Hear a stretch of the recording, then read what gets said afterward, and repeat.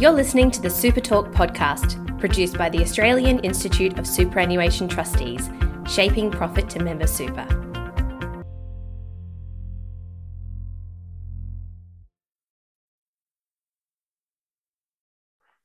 Hello and welcome to Super Talk. My name is Gary West and I'm the Senior Manager, Media and Communications with AIST. Today we'll be looking at diversity, equity and inclusion, or DEI as it's also known. Joining me is Mary Gabriel, Chair of MetLife Australia's Diversity, Equity, Inclusion Committee and Senior Client Relationship Manager, Corporate Markets with MetLife, and also Alex Hunter, Talent Acquisition Manager with MetLife Australia. Among the topics you'll be hearing about today are why DEI is important, the DEI model that MetLife has adopted, MetLife's journey in this area, the role of recruitment, lessons for others, and more. Mary and Alex, thank you very much for joining me here today. So Mary, to begin with, what is DEI? Thank you, Gary, and myself and Alex are just thrilled to be here. So thank you for having us both here today. So what is DEI? You might hear D&I or DEI. We're committed to diversity, equity, and inclusion at MetLife. The way I like to think about it is that diversity is basically the mix of people that you have in an organisation. So you're looking at the different ways that we might identify ourselves or the different ways that we differ. So, for example, by culture, by gender, by age, by education or profession, for example. Inclusion, on the other hand, on the other end of the spectrum, is a sense of belonging for all those different groups. So it's how connected do people feel to an organisation and how included do they feel? What's that sense of belonging? And we recently added E to ourselves, so the E in the middle being equity. And I like to think of it as the bridge between diversity and inclusion, in that it's about creating fair access and opportunity for all of those groups of people to enable people to do their best jobs at work. So that's how I like to think of diversity, equity and inclusion. Why is DEI important to organisations and to employees? Yeah, so look, it's really interesting. The last 10 years, I think there's been a heightened focus in general across all organisations for DEI. Probably, more than 10 years ago, it was less focused on. And the reason I'd say that it's become such a heightened sense of importance within organisations is it actually impacts every aspect of an organisation's performance across attracting key talent, improving innovation and performance, looking at your brand, your reputation, and a sense of responsibility, and also our financial performance as well. And this isn't just myself and Alex saying that. It's been well documented across many consultant reports. You can have a quick read of there's some really good reports out there by McKinsey and by Deloitte that show some research about how harnessing diversity and inclusion improves an organisation's performance. But I'd hand over to Alex as well to take on his take of why is it so important. Yeah, thanks, Mary, and hello everybody, and hi Gary, and thanks for inviting us. Really, really good opportunity to have a chat about DEI, which is at the forefront of so many businesses at the moment. I'd probably just add to that.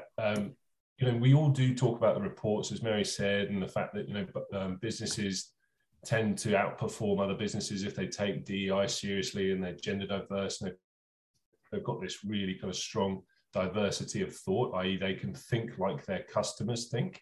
We're a life insurer, so our customer base is really the Australian population. And if we're not thinking like they are, if we're not reflecting similar sort of makeup that the Australian population is, we're not going to be able to kind of offer products that they want and help them understand. So from a business perspective, yes, it's a really, really important thing to look at, and it makes good business sense. But really, and coming from an HR perspective, it is the right thing to do.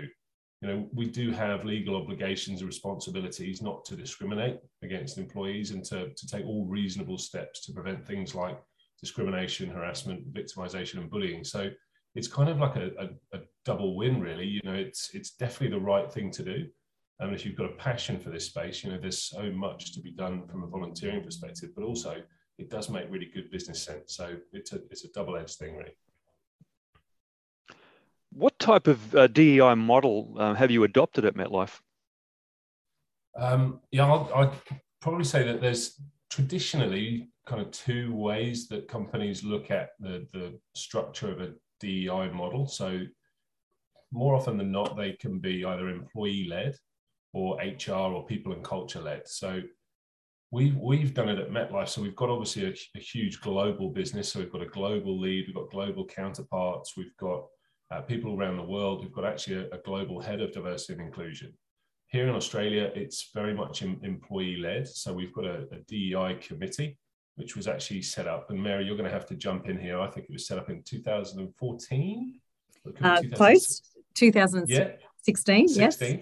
And from there, it really is kind of people in the business who've got an avid interest in pushing the DEI agenda across the business for all the right reasons. So at the moment, we've got about 25 people or I think it's a bit more than that now, who are actually part of this local committee.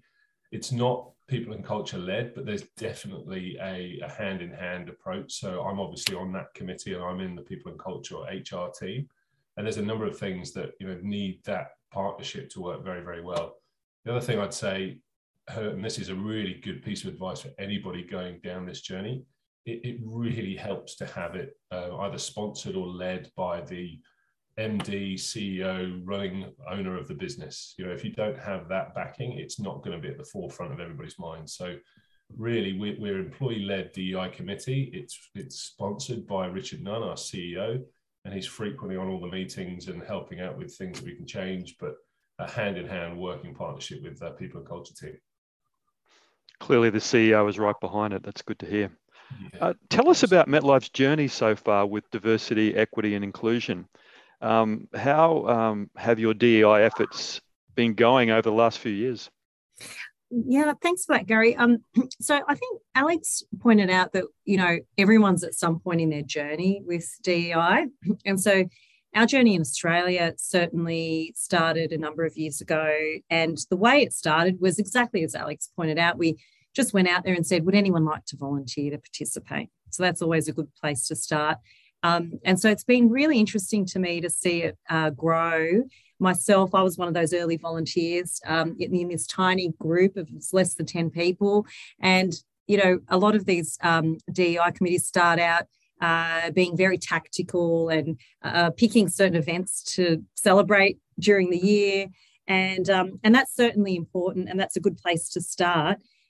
Where we've evolved to, what I'm really proud of is not only has our group of volunteers grown significantly from less than 10 people to now, as Alex pointed out, over 25 people, really diverse and big representation across our organisation.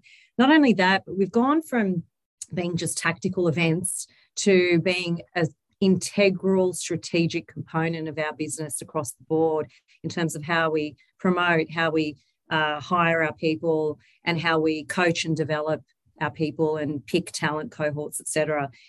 So I've been really, really proud about that and seeing how that's evolved.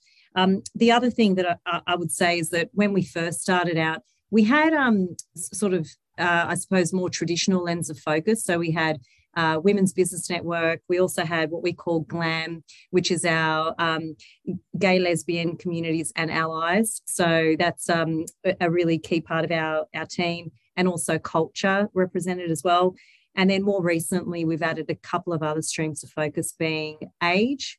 And so looking at different people in the workforce and their various age cohorts, and also disability. So there's a couple of streams that we've added more recently. So 5 streams of focus. And the other thing that I think along the journey that's been really interesting is that we've brought on external third parties to help us along the journey. So we've partnered with consultants where we've needed some support on that strategic focus. That was really important along the way to help us define where we're at and what we're trying to achieve. And the other thing is that we partnered with industry-leading body in this space, being Diversity Council Australia, and we're really proud. We're the only life insurer who's been endorsed by the Diversity Council of Australia as a certified inclusive employer, and that happened last year. So quite a journey for us. And The other thing I'd add is that Alex's appointment, which happened a few years ago now, helped us to inform ourselves about where we're at. So I'll let you elaborate on that, Alex.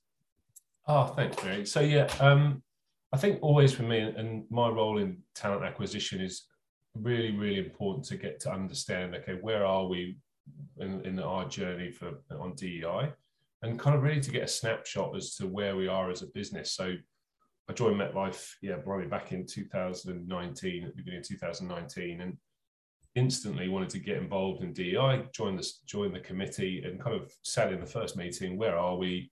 And absolutely, as Mary said, there was a lot of events taking place. There was so much passion and energy in the team, but it kind of felt like, right, okay, well, what's next? Where do we want to head to? And for me, the most important thing is to get an understanding, a snapshot as to where you are as a business. Like, what does your business look like when it comes to how diverse you are and how included people feel? So we then actually kind of sent out an all-staff diversity, equity and inclusion survey. And that was designed alongside with the Diversity Council Australia survey. And it was about 46 questions. So it did two things, really. It gave us the opportunity to dig deeper into our employees. So kind of how diverse is our business? So it's very easy for somebody in HR to come in and have a look at diversity and focus instantly on the easy to kind of understand parts, which could be gender, because obviously things like that you can click a button and do a report in people and culture, but we don't know from that side of things whether or not, what does our LGBTIQA+ community look like? We could probably delve a little bit into age, but kind of race, religion, cultural backgrounds, anybody with any disabilities, all of these things you're never going to know unless you ask people. And it was a completely anonymous survey. That was the kind of, right, we wanted to understand how diverse we are. We didn't break it down into teams, into business units. I had absolutely no idea who was responding.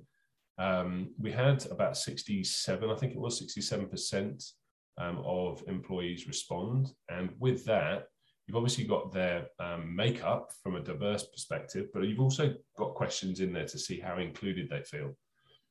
Questions, which are pretty hard hitting, like, have you ever witnessed any bullying, harassment, or victimization? And from that, you can then cut the data on the various minority groups and work out whether or not there's areas of concern, areas that we need to do more work in. And that really created this is where we are as a business. And that was back in 2019. And we do this every 2 years. And that really helped, as Mary said, form that DEI strategy. And has moved us from kind of being event-based to actually kind of making a significant difference and changes based off those survey results.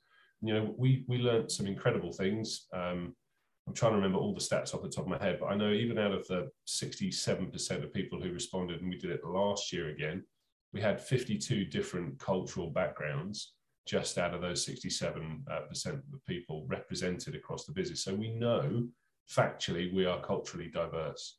If you go into a business and ask the CEO who haven't got a DEI committee or haven't actually kind of surveyed, and you ask, how diverse are we as a business? They'll probably say, yeah, we're pretty diverse. And then when you ask them the question, well, how many cultural backgrounds have you got represented across the business? They won't know. And for me, when you've got facts like this that you can actually go to and realize that we've got to work on making sure that all of these cultural backgrounds are represented and made to feel included, that really helps form part of that strategy. Just to add to that, how critical that survey was for us in going from tactical to strategic. The culture one's a really good example where we probably had a sense of the mix of our people, but we didn't have the data to back us up of where we're actually at. And what has changed for us is that using that data, we've now got a much heightened focus in the DEI committee on culture as a stream, to the point where all of our initiatives that are falling out this year are hinging upon that data. And we're doing some campaigns to highlight the number of cultures that we've got. We've also got a Cultural Heritage Day, an extra day of annual leave that we've offered to all of our staff. So there's a bunch of initiatives that then get played out off the back of that off the back of that survey and that data. So yeah, really integral part of us moving from those early days of just being event driven to being really strategically focused and then running our initiatives accordingly. That's great. Can you provide an example of how DEI has made MetLife a more successful business and a better place to work? I definitely would say that the appointment of Alex a few years ago, not just because he's on the call, but truly having been here before and also after, prior to Alex joining us, we didn't have that marriage, that perfect marriage between a talent acquisition specialist for our business plus a DEI focus all at once. So plus we had the backing of our CEO at the same time. So having the perfect marriage of those elements has basically helped us to improve our not only attraction of talent, but also moving people through their promotions and through talent as well. So, yeah, I'm sure that, Alex, you've got a lot more to elaborate on that, but that's certainly been an observation for me before. Yeah. I mean, the only thing I'd really add is, for me, if I joined the business and they didn't take diversity, equity, and inclusion seriously or put it really at the center of their talent acquisition strategy, I'd actually really struggle to do my job well. Because if you don't put it at the center of what you're doing in terms of attracting people to join you as a business, you're actually kind of significantly reducing the talent pool in the market. So it makes my job a lot harder. So it goes back to that, it's the right thing to do, but also it makes really good business sense. So for instance, flexible working at MetLife, we had that in play long before COVID. And flexible working is not just working from home. It can be part-time, it can be shared hours, it can be job sharing, it can be secondment, it can be a number of different things. We had a flexible working policy. Now that has been in place since 2014. So we had that before COVID. Now, if we didn't have that, and if Richard, the CEO, turned around tomorrow and said, right, no more flexible working, I need everybody to be in the office 5 days a week from 8 a.m. in the morning till 6 p.m. at night, we would lose, I would hazard a guess, anywhere between 40 and 50% of our workforce. And that's not just people who've got child caring duties or other caring duties. This is kind of the generations where it is now. Other people have got other commitments outside of work.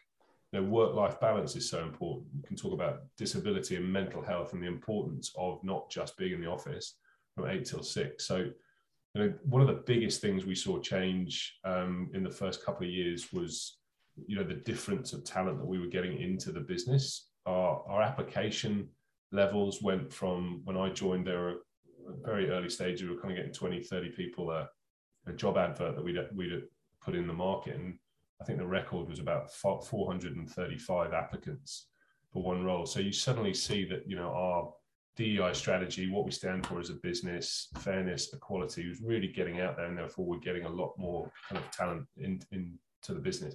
From that as well, when you look at the inclusion side of things and all the work that the DEI committee's done, we then basically saw that attrition rates go right down. So when I joined, we were at 36%, and people are obviously a lot more engaged, a lot more included, and our attrition rates are now much more healthy, kind of 11, 12%. What about supporting Indigenous Australians? How does that fit in with your DEI agenda?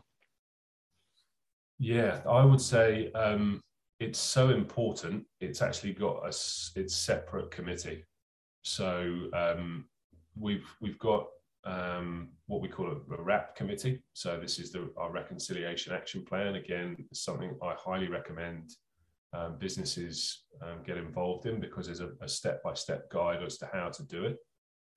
And Richard, one of the first things he said or asked when he joined the business, Richard Nunn, was, do we have a Reconciliation Action Plan? And the answer was, a fair few blank faces, and the answer was no. And that was very quickly turned around. Committee was formed, and we decided to keep it separate from the DEI committee, but also a number of people on the RAP committee are also members of the DEI committee, because it's a huge piece of work, a Reconciliation Action Plan. and it had such a large agenda, it actually took up a separate committee. But there's 3 or 4 of us on the RAP committee who are also on the DEI committee. So they've also got a separate pillar to continually update the DEI committee as well. What are you most recently proud of accomplishing? I might take this one, Gary. Look, probably our most evolved stream is across our Women's Business Network, as an example. So that particular stream has been going for a number of years. And if I may say, just over the last 12 months, I've seen so much momentum. And a key part of that's been because we've had over 10 people volunteer their time and their passion and dedication to moving the needle. What we did in the last 12 months to help us move the needle was we actually prescribed globally to the UN Women's Empowerment Principles. And we use this tool, it's called the Gender Gap Analysis tool, as a guiding template to help us get better across the board and across our value chain. And I'm really proud to say that we've moved the dial on a number of things. So I might just sort of share some of the things I'm really proud of. So strategically, we've launched a gender diversity scorecard, which tracks where we're at in terms of male-female split across the board, right from board level right down to every level in the organisation. And we are goal setting, and that's going to be socialised with our board and also our leadership team. So that's one example. Another example is we've launched our DEI policy marketing guidelines on how to treat ourselves and also how we present ourselves in the community. For our staff, we've offered lean in circles where women can share and network on a monthly basis and support one another through their careers. We've improved our hiring practices. We did parental leave focus groups for everyone who's done any kind of parental leave to help improve our policies there. Just a number of things there. We've even looked at our physical environment and introduced gender neutral bathrooms and also parents' room in the office as well. So it's really across the board. So these are things we've just done in the last 12 months. So really proud of that. And it just shows you when you've got that dedication, that focus from a group of people, what you can achieve. How can talent acquisition be pivotal in a business's DEI journey? Yeah, look, for me, it's essential. Everybody will look at talent acquisition to really kind of help change the landscape. It's not the be all and end all, but it is really, really, as you said, pivotal. And I'll give you an example. So I'm probably most proud over the last 3 years that every single global grade that Mary talked about has actually moved towards being more equitable, i.e. if there was traditionally a lot more men in a certain level role, it's actually moved towards, kind of being 50-50 split. And that's across every single grade. I'll very quickly give you an example on how you can make a difference on just picking out one of the pillars of DEI, which is gender. How do you get more women in, kind of getting roles in your business? One tiny little things you can do, which could be looking at all the adverts you send out in the market. You can gender decode them so you're not using overly masculine words or overly feminine words. You've got to make sure that's completely balanced.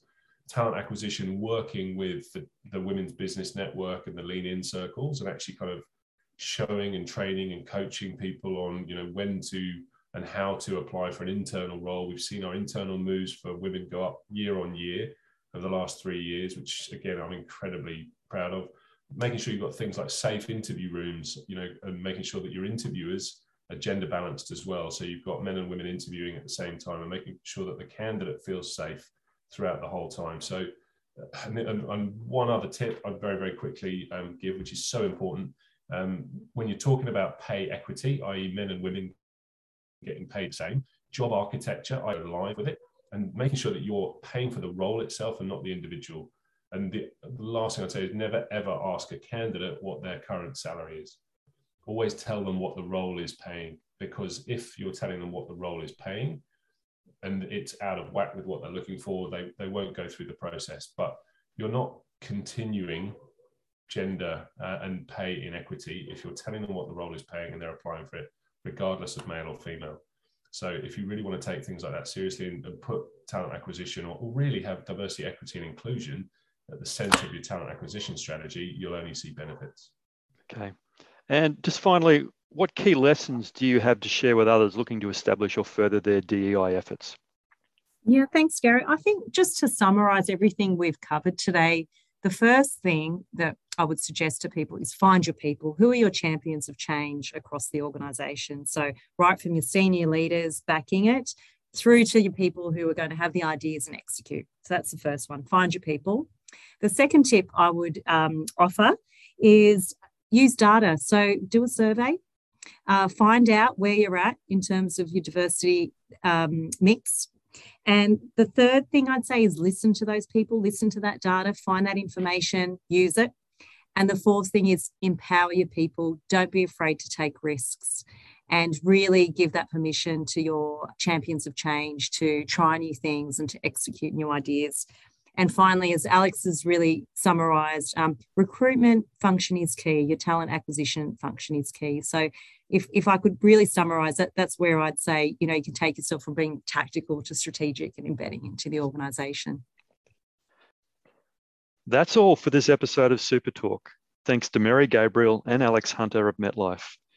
For more episodes of Super Talk and for more information on the work of the Australian Institute of Superannuation Trustees, visit our website at aist.asn.au and don't forget to subscribe to this podcast.